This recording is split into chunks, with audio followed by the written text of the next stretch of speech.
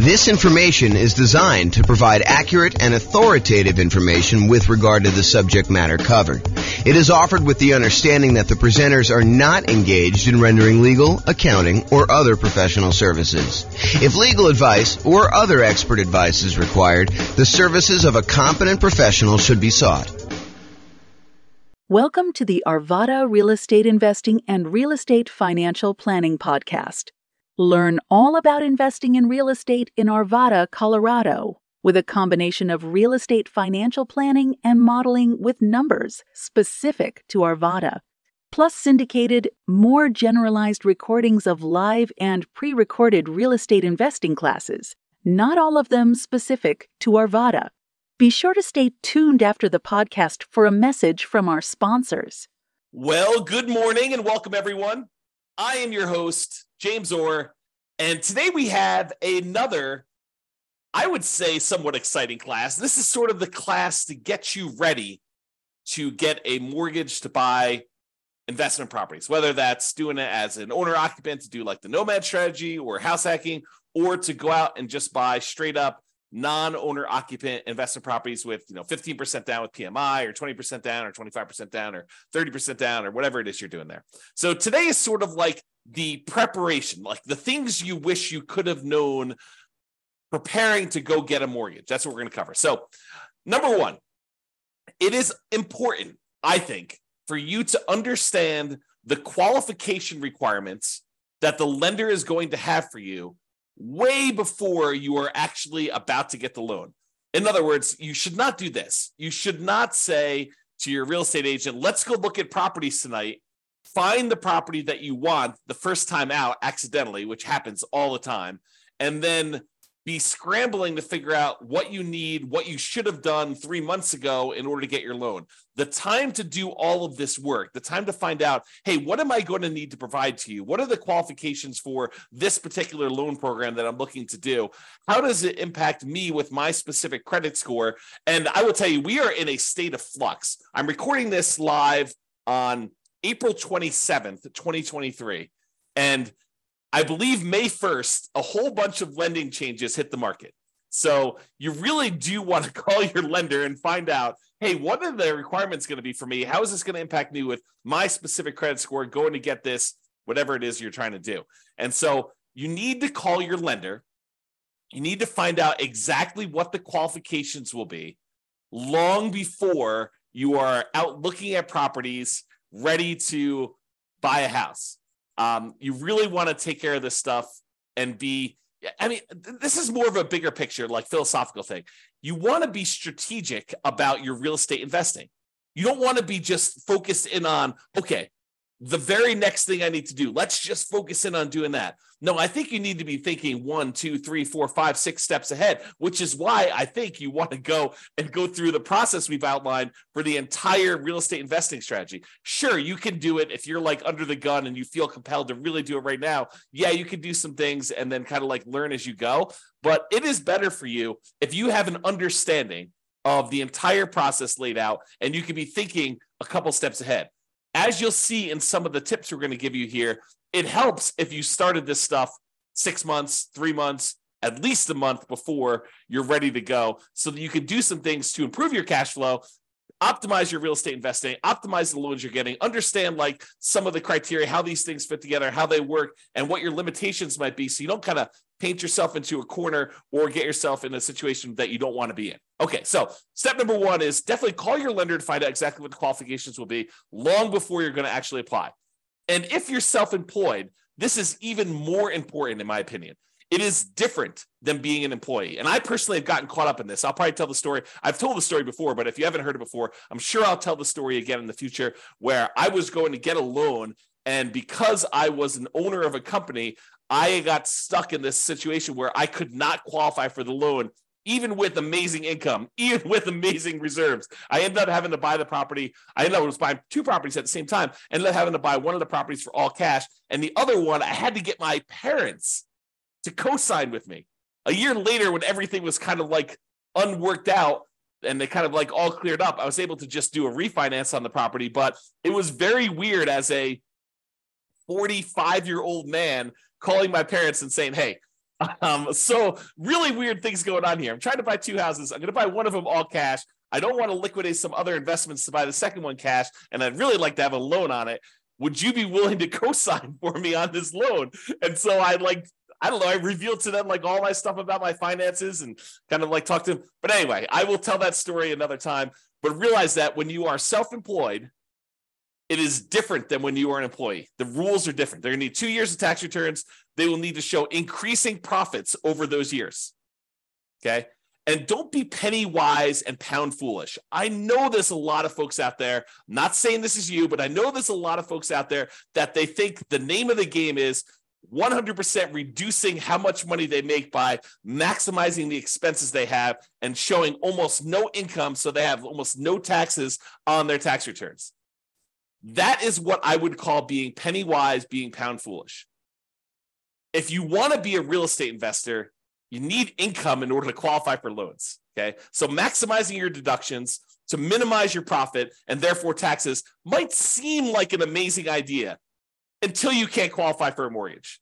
Then it's not such a good idea, okay? So if it's a legit expense, write it off. And ideally, increase your profits so that you can't actually write everything off. Be like, look, I'm trying to maximize my kind of like tax deductions and everything by having legit expenses, but I'm making so much money that is not a problem. Ideally, you want that, right? You want to have a very profitable business, but you also don't want to like take every single deduction that you can and hurt yourself by not being able to get loans. So this is why I'm telling you, you need to do this stuff way ahead of time. If you're trying to like fix your tax returns, it's hard to go back and fix 2 years of tax returns to like fix these issues. So you got to be thinking way far ahead to do this, okay? And that's why it's great that you're taking this class and you're understanding what needs to happen there. Okay, next tip, know and improve your credit score. So I would recommend you use one of these like free credit score websites. I personally use the creditkarma.com one, although you can use any other ones you want. I'm sure there's other ones out there. But these are sort of like websites that give you an idea. It's not exact, but it's a really good start, okay? So you go to these websites, you log in, you can find out approximately what your credit score is. You can find out some of the things that are impacting your credit score, good and bad, and you can work on fixing those things, whatever they happen to be. If you notice on there's something ugly that you're like, oh, that's not correct, then go get it fixed. If you got something on there that's ugly and it is true, and you know that you probably should have paid that bill, maybe you go and that's one of your key areas of focus because you really do want to improve your credit score. Okay. Now, lenders are typically going to use your middle credit score. There's usually 3 scores. And the lenders are typically going to use your middlemost one. So they're going to ignore the low one, they're going to ignore the high one, and they will use your middle one. There probably are some exceptions to this. I'm sure these policy changes over time, but realize that's what I think you're going to see. Talk to your lender to get the definitive for your situation with whenever you're actually doing it. Now, it is a federal law, I believe, that you can request a free copy of each one of your credit reports each year. So there's 3 different reports. I don't remember the name of them, like Equifax, TransUnion, and something else, right? So there's like 3 different ones, and you can request a copy of them for free once per year for each. So what you could do is you could say, okay, every 4 months, I'm going to request a copy of a different credit report, and then you could always have a new credit report sent to you every 4 months. Then what you do is you could look at that credit report, see what's being reported on that one, fix any inaccuracies, address any credit blemishes you have on that, improve it. Then 4 months later, you pull a different credit report. You ask for another free one, but from a different company because you can get one each year. And then you do the same thing. You fix any inaccuracies, you address any credit blemishes, you try to improve on this. You're like studying this, you're going on websites, you're reading about things, trying to improve it, or you're talking to your lender if they're qualified to be able to help you, which we'll talk about here in a second. You're really trying to maximize and improve this, and you're doing this consistently over time to improve this stuff, okay? Then after you've got to the point where you've requested the 3, then you can go back and start requesting the first one over again 4 months later. So you're constantly cycling through and doing that every 4 months if you want to do that, okay? Now, why am I making such a big deal about knowing and improving your credit score? Because your credit score can impact your interest rate, the mortgage interest rate you can get, which impacts your cash flow. We're in a market where prices have gone up a lot in the last few years. Interest rates are up a lot in the last year plus. Rents are up, but they're not quite up enough to counteract these really, really high prices and the really, really high interest rates, so that it's harder than ever to have great cash flow on properties. Okay. You can put more down, which does improve your credit score, and which does improve your mortgage interest rate, which does improve cash flow. And you can do all of the other 88 strategies that we have for improving cash flow. However, what I will tell you is one of the factors that improves cash flow is your credit score. Higher credit scores tend to get better interest rates. So it's worthwhile for you to fix this stuff, especially if you plan on doing this repeatedly. You don't want to have, something that you could fix upstream, your credit score as an example, that is going to have an ongoing repeated impact that is going to last for, in some cases, 30 years. You go get a mortgage interest rate in a property, and if you decide that you're not going to ever sell that property or refinance it away, that's something that sticks with you for 30 years. Now, sure, you could decide to use a strategy where you're paying that thing off early, or you're refinancing out of it, or you're selling the property and getting rid of the loan. But in some cases, when we're optimizing for achieving financial independence, we're choosing to keep loans, even if they're slightly subpar. Okay? So improve your credit score, because this can impact your mortgage interest rates, which impacts your cash flow. The time to do this is not when you're shopping for a property. Okay, you probably can move the needle a little bit while you're shopping for a property, but really you want to be thinking about this 3 months, 6 months, a year, 2 years ahead of time, so that you can get all of your stuff fixed and you could really optimize this. It's not just like a little bump, it's like the massive changes that you can make. Now, some lenders are qualified to help you improve your credit score. They know what impacts credit score. They've seen it, they've done it. They have real world knowledge, and they can assist you with this. And I would rely on them. I would lean on them to help you do the things that you need in order to improve your credit score. If they're not qualified, if your lender is unable or unwilling to help you, then you may need to hire a respectable, qualified credit counselor, not one of these fly-by-night companies that's going to tell you to do something that's going to ultimately harm you in the end. You really want to focus in on someone who is legit. And you're going to have to ask for recommendations and use your kind of wisdom to figure out who that is, because I can't tell you. Okay. Now, here's a big warning for you. The things that improve your credit score are not always the logical or obvious choices.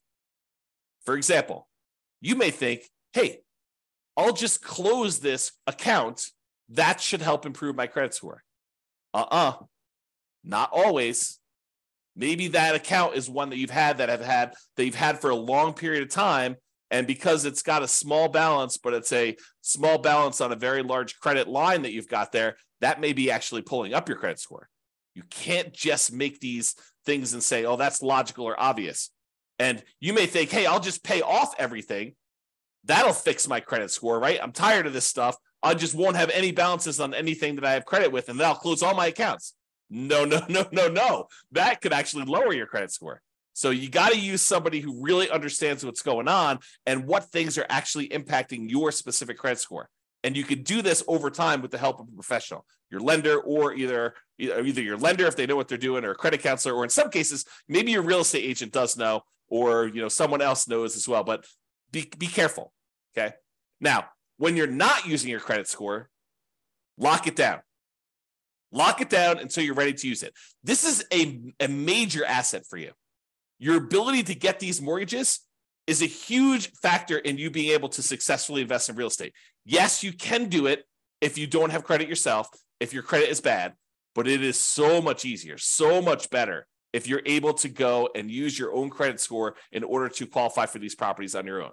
It eliminates a lot of headaches, a lot of hard work. So you really want to protect this. You want to make sure that you protect your credit. And one way to do that is to lock that stuff down. Do not leave it open. Don't allow people to go. You want to make it so that it's inconvenient for you to go buy anything with credit, where you got to call up and you got to say, okay, unlock my credit score for 24 hours so that, this company that I'm using to get whatever loan you're doing, a car loan or furniture loan or whatever you're doing there, or don't do those at all. But I mean, really, you could go and do this and lock it down after you're done. Immediately lock it back down. Protect yourself, protect your credit, protect the credit of your family members too. And this is not just you, but if you love somebody, help your parents lock down their credit score, right? Because you don't know when they're going to start to get a little bit confused, and they may do something that they will regret. Help protect them, okay? All right, so lock it down until you're ready to use it. Now, let's talk a little bit about debt to income. Debt to income is a calculation that the lenders use in order to help qualify you for loans. It's a ratio of how much debt, your monthly payments on all the debt you have, compared to your income. And it doesn't always work the way that some people think that it works. So you got to be really, really careful about this. Like, how does negative cash flow work? Does that count as, more debt on your property? Does that count as negative income? So there's some calculations we did it. I did an entire 2-hour class on this. I'll put a link in the show notes or something like that so that you guys can access that, because I can't reteach a 2-hour class. But I will tell you, understanding your debt to income, what it is for you right now, walk with a lender and help them walk you through calculating what yours is and understand what goes into the calculation. Your lower the debt to income is, the better. Now, when we do our modeling for the real estate financial planner, you've probably seen it when you go to your city, kind of modeling, and you've seen all that stuff. One of the things that we actually calculate and we show for the entire model is what the debt to income is for that person doing that particular strategy. And it's one of the things we measure as a measure of risk. The lower your debt to income is, the less risky the strategy is for you. Now, sometimes a strategy would be really risky early on and then way less risky later on. And then some strategies are kind of moderate risk in the beginning, moderate risk in the middle, and moderate risk at the end. And you have to choose which one of those is going to be better for you. There's ones that I think I prefer, right? I'm okay taking a little bit more risk early on, knowing that I'm going to be way less risky later. But you may decide, hey, look, I'd rather take a medium amount of risk now, a medium amount of risk later, and a medium amount of risk later on, at the end, right? So you can decide how you want to structure this depending on your strategy and what your overall financial situation is, okay? So I just wanted to point out that you should understand debt to income, get with your lender, have them help you calculate it, understand what goes into it, what's impacting your debt to income, what are the levers you can move to improve on it. Should you eliminate certain debts? Should you eliminate or improve on certain incomes in order to get better at this? Is it better for you to kind of improve your negative cash flow on a property, or does that not matter as much and you should work on something else?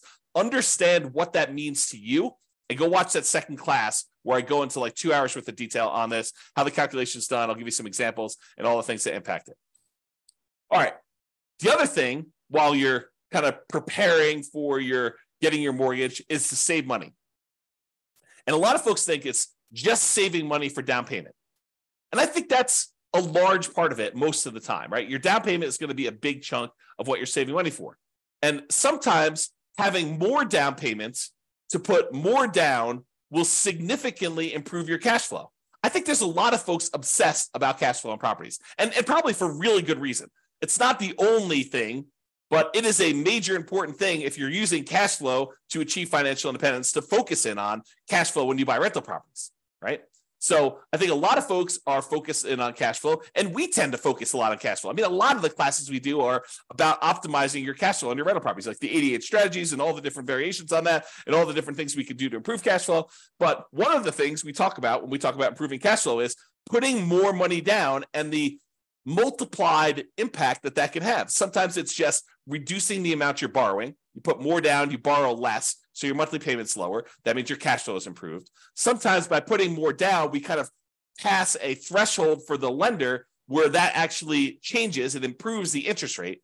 The interest rate for someone borrowing 80% loan to value is higher than someone borrowing, a 75% loan to value, putting 20% down versus putting 25% down. Your cash flow will improve because the interest rate changes from that. It's not just that you're borrowing less, it's interest rate improvement as well. So having more down payment can improve that. Not just borrowing less, but sometimes it'll also eliminate PMI. If you were going to put 15% down, but now you can actually go in and put 20% down and get rid of PMI, that's pretty significant. And we've talked a lot in the past about how, what is the return, the extra return you're getting on this extra down payment, and is it worthwhile to do that?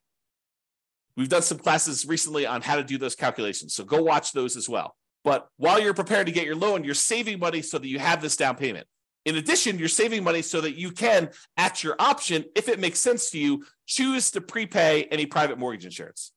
If you're doing a loan like you're doing house hacking or a nomad, and you're putting 3.5% down to buy a duplex, triplex, or fourplex with an FHA loan, or maybe you're even buying a single family home with 3.5% down FHA, or maybe you're going and you're doing like a nothing down VA loan, which is not going to have PMI, but maybe you're doing all these different things where you have these low down payment options below 20% down, and you're going to have private mortgage insurance on those. You want to have the choice. You want to be able to do the math and say, hey, it's mathematically better. It improves my cash flow significantly if I can prepay this PMI. And prepaying PMI is whatever it is. You've got to call a lender to find out, but maybe it's $5,000, maybe it's $7,000, whatever it happens to be for you. And you want to have that option. You don't want to be forced to pay monthly PMI because you don't have the choice. You didn't save enough money to do that. You want to be optimizing your cash flow by deciding whether you do this. So saving money to prepay PMI is important. Making sure you have enough money, you save the money so that you have the closing costs and you don't have to negotiate and have seller concessions, because it's not doing seller concessions by choice because it optimizes your investment, which it often does, but you want to actually have the choice of you paying closing costs yourself to improve cash flow, not raising the price and getting the seller to include some seller concessions in there. Okay, so saving money for down payment, prepaying PMI, closing costs, and maybe, as we covered in a separate class and like multiple times, is buying down your interest rate. It may make sense for you to have extra money to buy down your interest rate because that could improve your cash flow a lot. So taking that extra money to do that. And then, of course, you would not ever buy an investment property without having adequate reserves. At least 6 months, in my opinion. Now, you may decide, hey, look, I'm liquid in a whole bunch of other ways. I feel really, really comfortable only having 3 months of cash liquid reserves. That's your prerogative. It does add a considerable amount of risk, but I think at least 6 months of reserves. And I've been making some arguments lately to have 12 months of reserves. And I'll talk about that when I go over the whole reserves class. But you should be saving money and having reserves because, and I'm going to use strong language here, okay? You would be stupid to invest in real estate without having reserves, okay? You're asking for trouble. It's like intentionally going and putting yourself in harm's way because you just didn't plan. You got to plan. You got to have reserves. So make sure you do some type of reserves, invest, make sure you save the money in order to do reserves. And then finally, saving money so that if you're buying a property and you're putting less down and you're having some negative cash flow because you didn't put enough down. If you put enough down, you probably wouldn't have the negative cash flow, but you're choosing to put less down. Maybe it's 0% down or 3.5% down, or for an FHA loan, or 5% down for conventional financing, and you're deciding you're going to have some, or maybe you're putting 20% down, and your market is such that it's really hard to make properties cash flow, even with 20% down or 25% down. I've seen that a lot, right?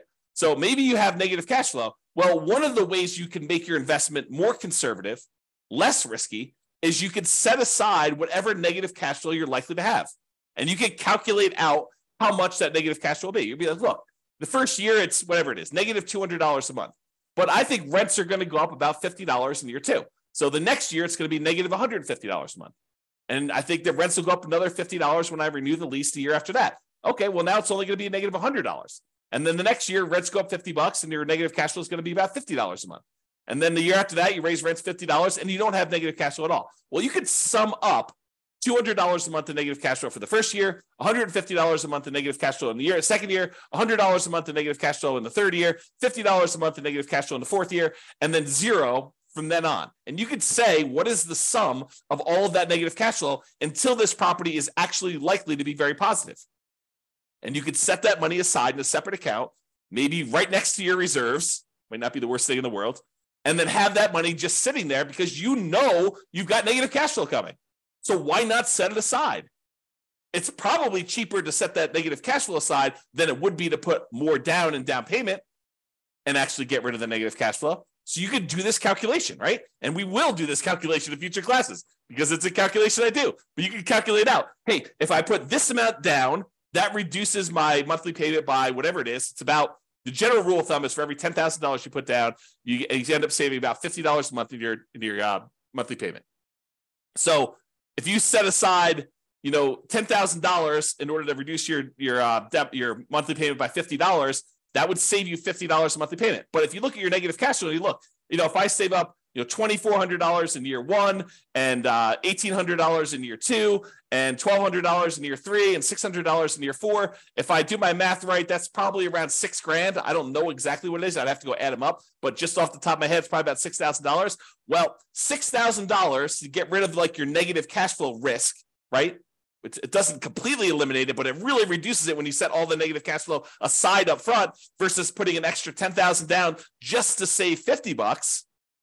Might be better to set that $6,000 aside for your negative cash flow. And that's what I'm talking about. Okay. All right. So saving money, down payment, prepaid PMI, closing costs, buying down your interest rate, reserves, and negative cash flow, setting aside any negative cash flow you have. All right. Let's talk about what you're likely to be requested in form of documentation from your lender in order to get the loan. They're likely to ask you for a loan application and or a personal financial statement. Okay. They're usually going to ask you for a color copy of your ID, some type of state-issued ID, any recent W-2 and pay stubs, any proof of any other sources of income you're getting as well. So if you're getting some type of income from a side hustle or whatever, they will likely ask you for that as well. The last 2 years of tax returns. So start early, make sure they're done good, done right, done correctly, and that you're optimizing for not just, saving everything on your taxes, but being able to get a loan. Last 2 years tax returns, they're going to look at those. All your bank, your investment, your IRA account statements, usually about 3 months worth. Could be 1 month, could be 3 months, but usually I'd save about 3 months worth knowing that that's coming here. They also want to see documentation of where you're getting the down payment from. You can't just borrow the down payment from mom and dad. You have to document where that's coming from. Documentation of any large deposits in your account. If you got a lump sum from something, they're going to want to know about that. And then on each one of your properties, any of the leases, proof of insurance, any HOA documentation for the HOA and payments related to that, mortgage statements for all the properties you own. And then if you closed on any properties recently, they're going to want to see the HUD-1 or settlement statements for all the recent purchases. So that's a good general list of what you might expect to see a lender request from you. So now you know, why don't you start putting it together in a nice, easy to find, organized place so that when the lender requests it, it's all in one spot, which is what I'm going to talk about next. And I will point out one other thing about the list of documents, that your lender may have additional requests. They may have less requests. But if they have additional requests, you have two choices. You can get all worked up and upset over it. Oh, why do they need this, and complain and everything like that? You can just say in advance, hey, I know that they're going to request other stuff. I'm just prepared. I'm going to just give them what they need because they're my quote partner in this. They're willing to loan me 100% of the purchase price, 95% of the purchase price, 80% of the purchase price, 75% of the purchase price. They're coming to the table with a large chunk of money to help you acquire these assets, to help you acquire these real estate investments. They're a financial partner for you. And your financial partner says, hey, I need a copy of your cable bill. And you're like, why do you need a copy of my cable bill? Or you could just say, sure, partner, I'll show you my cable bill. No worries. Here you go. Whatever you need to see. All right. Organize your files. So you know you're going to need this stuff. So why don't you get organized and stay organized? Store all the files that your lender will likely request from you in a well-labeled, organized folder on something like Dropbox. And I use Dropbox because not only does it keep a backup and it stays organized and stuff on your local computer and any other things you need, like if you're out with your lender and they need something, you can send it via your phone or your computer or go home and do something. But you can also share the entire folder with them, and then they'll have the most up-to-date stuff that they need. They'll probably request you the link again, but you can give them access to it and just have your files organized that way. Keep that folder updated with your latest tax return. So as you file a new tax return, just put a copy in there.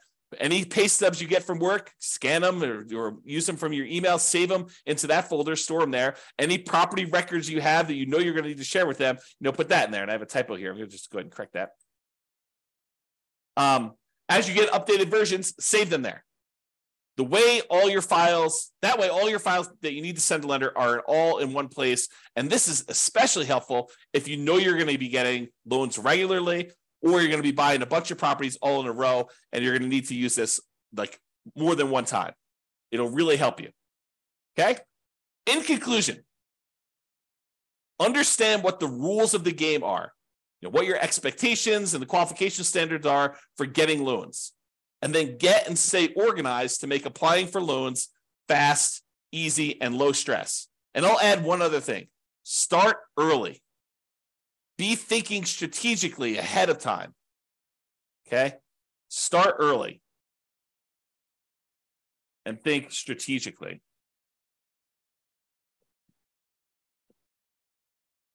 Okay? That's all I got for you. This has been James Orr. Hope you enjoyed this class. I definitely enjoyed it. And we will talk to you at the next class. Bye-bye for now. With home prices up, mortgage interest rates up, and rents up, but not quite enough to counteract the higher prices and interest rates. Cash flow on rental properties in Arvada is harder than ever. Book a call with the Real Estate Financial Planner to apply our proprietary 88 strategies to improve cash flow on your rentals. See the show notes for a link to schedule your call and improve your cash flow today. If you're a real estate agent, lender, or professional in Arvada that wants to help our real estate investor listeners, consider reaching out to learn about collaboration opportunities with this podcast. We'd love to add more value to our listeners by having you assist our investors buy, sell, and finance their real estate investments. See the show notes to schedule a call to discuss collaboration opportunities.